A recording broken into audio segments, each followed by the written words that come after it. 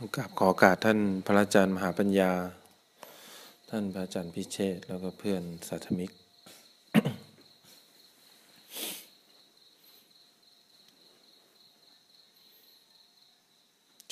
จุดที่ยากที่สุดของการปฏิบัติก็มีอยู่แค่2 จุดแรกเวลาจิตจะเห็นว่าจิตเนี่ยไม่ใช่เรากำลังจะเปลี่ยนจากปุถุชนเป็นพระโสดาบันจุดที่2คือ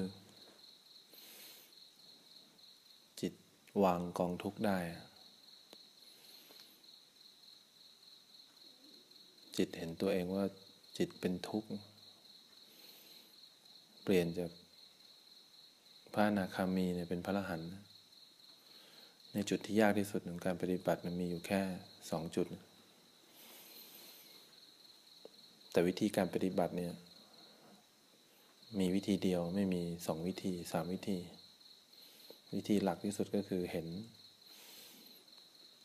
คือการมีสติรู้ลงปัจจุบันในกายในใจเนี่ยมีอยู่ทางเดียวเท่านั้นเอง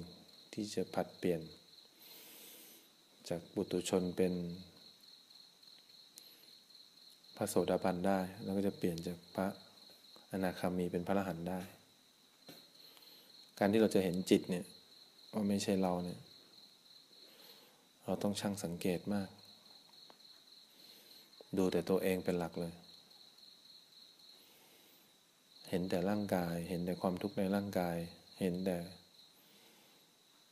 ความเปลี่ยนแปลงในจิตใจดูซ้ำแล้วซ้ำอีกด้วยความเห็นผิดเราเนี่ย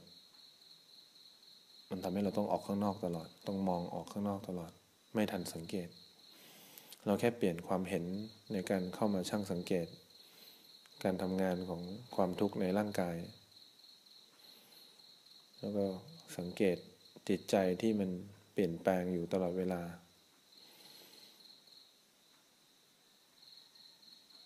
ดูซ้ำแล้วซ้ำอีกเหมือนคนกินข้าวพอกินข้าวอิ่มมันก็จะพอเองนะ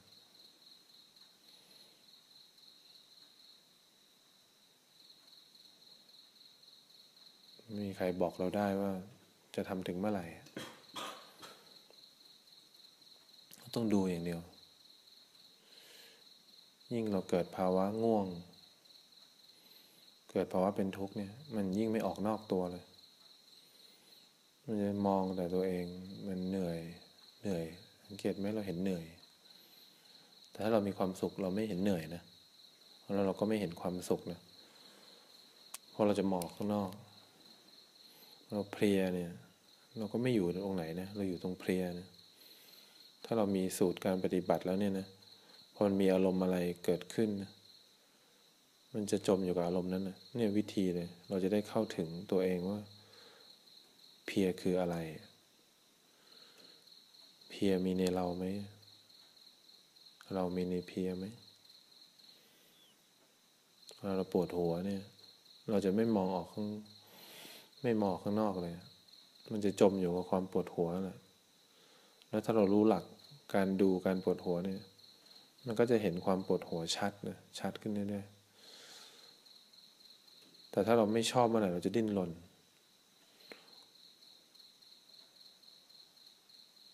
มันจะเป็นอีกความทุกข์หนึ่งที่ไม่ใช่ปวดหัวแล้วเพราะฉะนั้นถ้าอยากเปลี่ยนจากปุถุชนเนี่ยเป็นพระโสดาบันเนี่ยทางเดียวเราต้องแกล้งกิเลสให้ได้ต้องทวนกระแสกิเลสให้ได้จนกว่ามันจะรู้สึกพิงเชือกรู้สึกถอยหลังไปความทุกข์ผลักเราจนติดมุมดูจนกว่ามันจะเบื่อหน่าย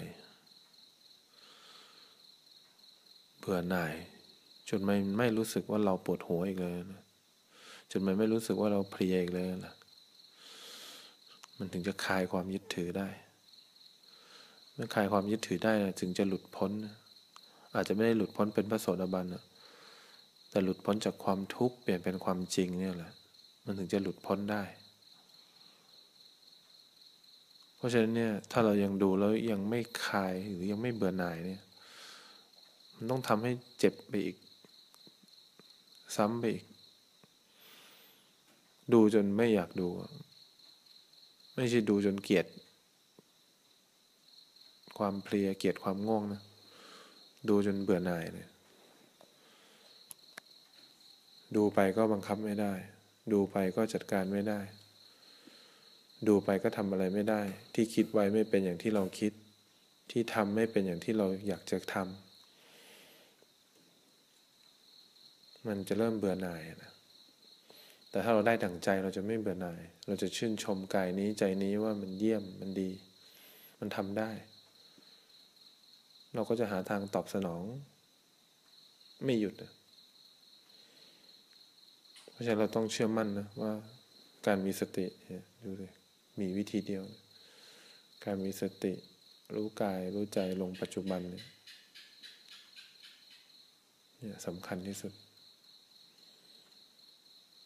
เวลานั่งอยู่เนี่ยเห็นการปวดเนี่ยก็รู้ลงปัจจุบันเนี่ยดูการปวดเกิดขึ้นดูโดยไม่เข้าไปอยากดูไม่เข้าไปแทรกแซงว่าต้องเป็นอย่างนั้นอย่างนี้ไม่อินเข้าไปไม่ถลำเข้าไปดูเนี่ยเวลาดูความปวดดูอย่างนี้เลยความปวดเกิดขึ้นก็มีสติรู้ว่าความปวดเกิดขึ้นรู้ชัดไม่ได้เข้าไปอยากดูแล้วก็ไม่ได้อยากให้หายไม่แทรกแซงดูเป็นปกติอย่างนั้นนะมีความรู้สึกไหนเสียงดังก็ไปที่เสียงนั่นอีกก็ไม่แทรกแซงเสียงแล้วก็ไม่ถลำไปในเสียงก็เห็นแต่ว่าเป็นเสียงมีอะไรเกิดขึ้นผิดปกติในร่างกายในจิตใจเนี่ยก็เข้าไปสังเกตเห็นอย่างนี้เรื่อยๆจิตก็จะเริ่มแยกออกจากคำว่าเราเนี่ยนะที่มันมีความยึดถืออยู่ก็จะเห็นร่างกายเป็นปกตินะเห็นจิตใจทำงานเป็นปกติแต่เราต้องสร้างภูมิคุ้มกันให้มันเราต้องทำให้ได้เราต้องสร้างถ้าเราทำร่างกายให้มีความสุขเราจะดูยากถ้าเราทำจิตใจให้มีความสุขเราจะดูยากเพราะฉะนั้นหน้าที่เราเลยลองสังเกตตัวเองว่าเราติดตรงไหนพยายามยืนตรงข้ามความเห็นเราถ้ายืนตรงข้ามได้บ่อยๆมันก็จะเริ่มหันมาดูตัวเองบ่อยๆมันเฉลียวใจว่าทุกทีมันปล่อยวางตัวเองได้นี่กิเลสมันฉลาดทุกทีมันปล่อยวางจิตได้แต่พอเราทวนกระแสกิเลสบ่อยๆกิเลสมันเริ่มไม่ปล่อยวางจิตแล้วมันเริ่มเฉลียวใจมาดูตัวเองบ่อยๆแล้วอันนี้มันจะได้ผล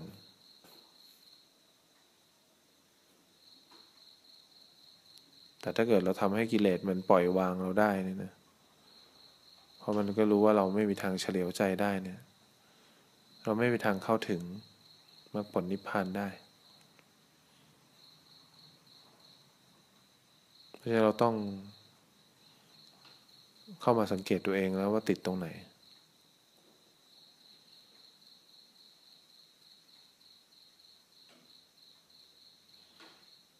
เราต้องข้ามไปด้วยกันนะเราต้องเห็นจิตเนี่ยไม่ใช่เราให้ได้เราต้องเปลี่ยนจากปุถุชนเนี่ยเป็นพระโสดาบันให้ได้เราต้องทำไปพร้อมกันนี่แหละหลักการมีแล้วมีคนบอกทางครูบาอาจารย์บอกทางมาเราแค่มาแปลแล้วก็ทำไปด้วยกันเนี่ยมันดูกายดูใจตัวเองบ่อยๆหาคำบริกรรมที่ถนัดที่สุดก็ได้คำบริกรรมไหนเราทำแล้วมีความสุขไม่เป็นอกุศลเราก็หาคำบริกรรมมาทำอยู่กับคำบริกรรมเบาๆไม่บังคับไม่แน่นเกินไป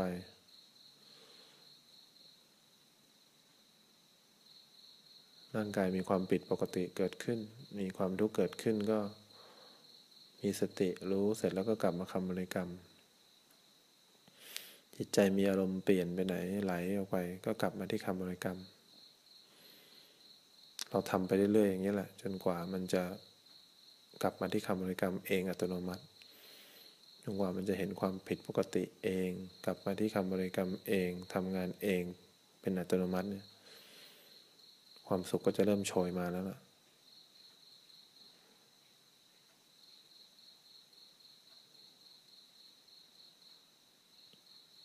นั่นแหละเราต้องเริ่มทำแล้วล่ะเดินถูกวาดเนี่ยอยู่ที่กับกิริยาที่เราทำแล้วก็ดูความแปลกปลอมดูความเผลอแล้วก็กลับมาที่ร่างกาย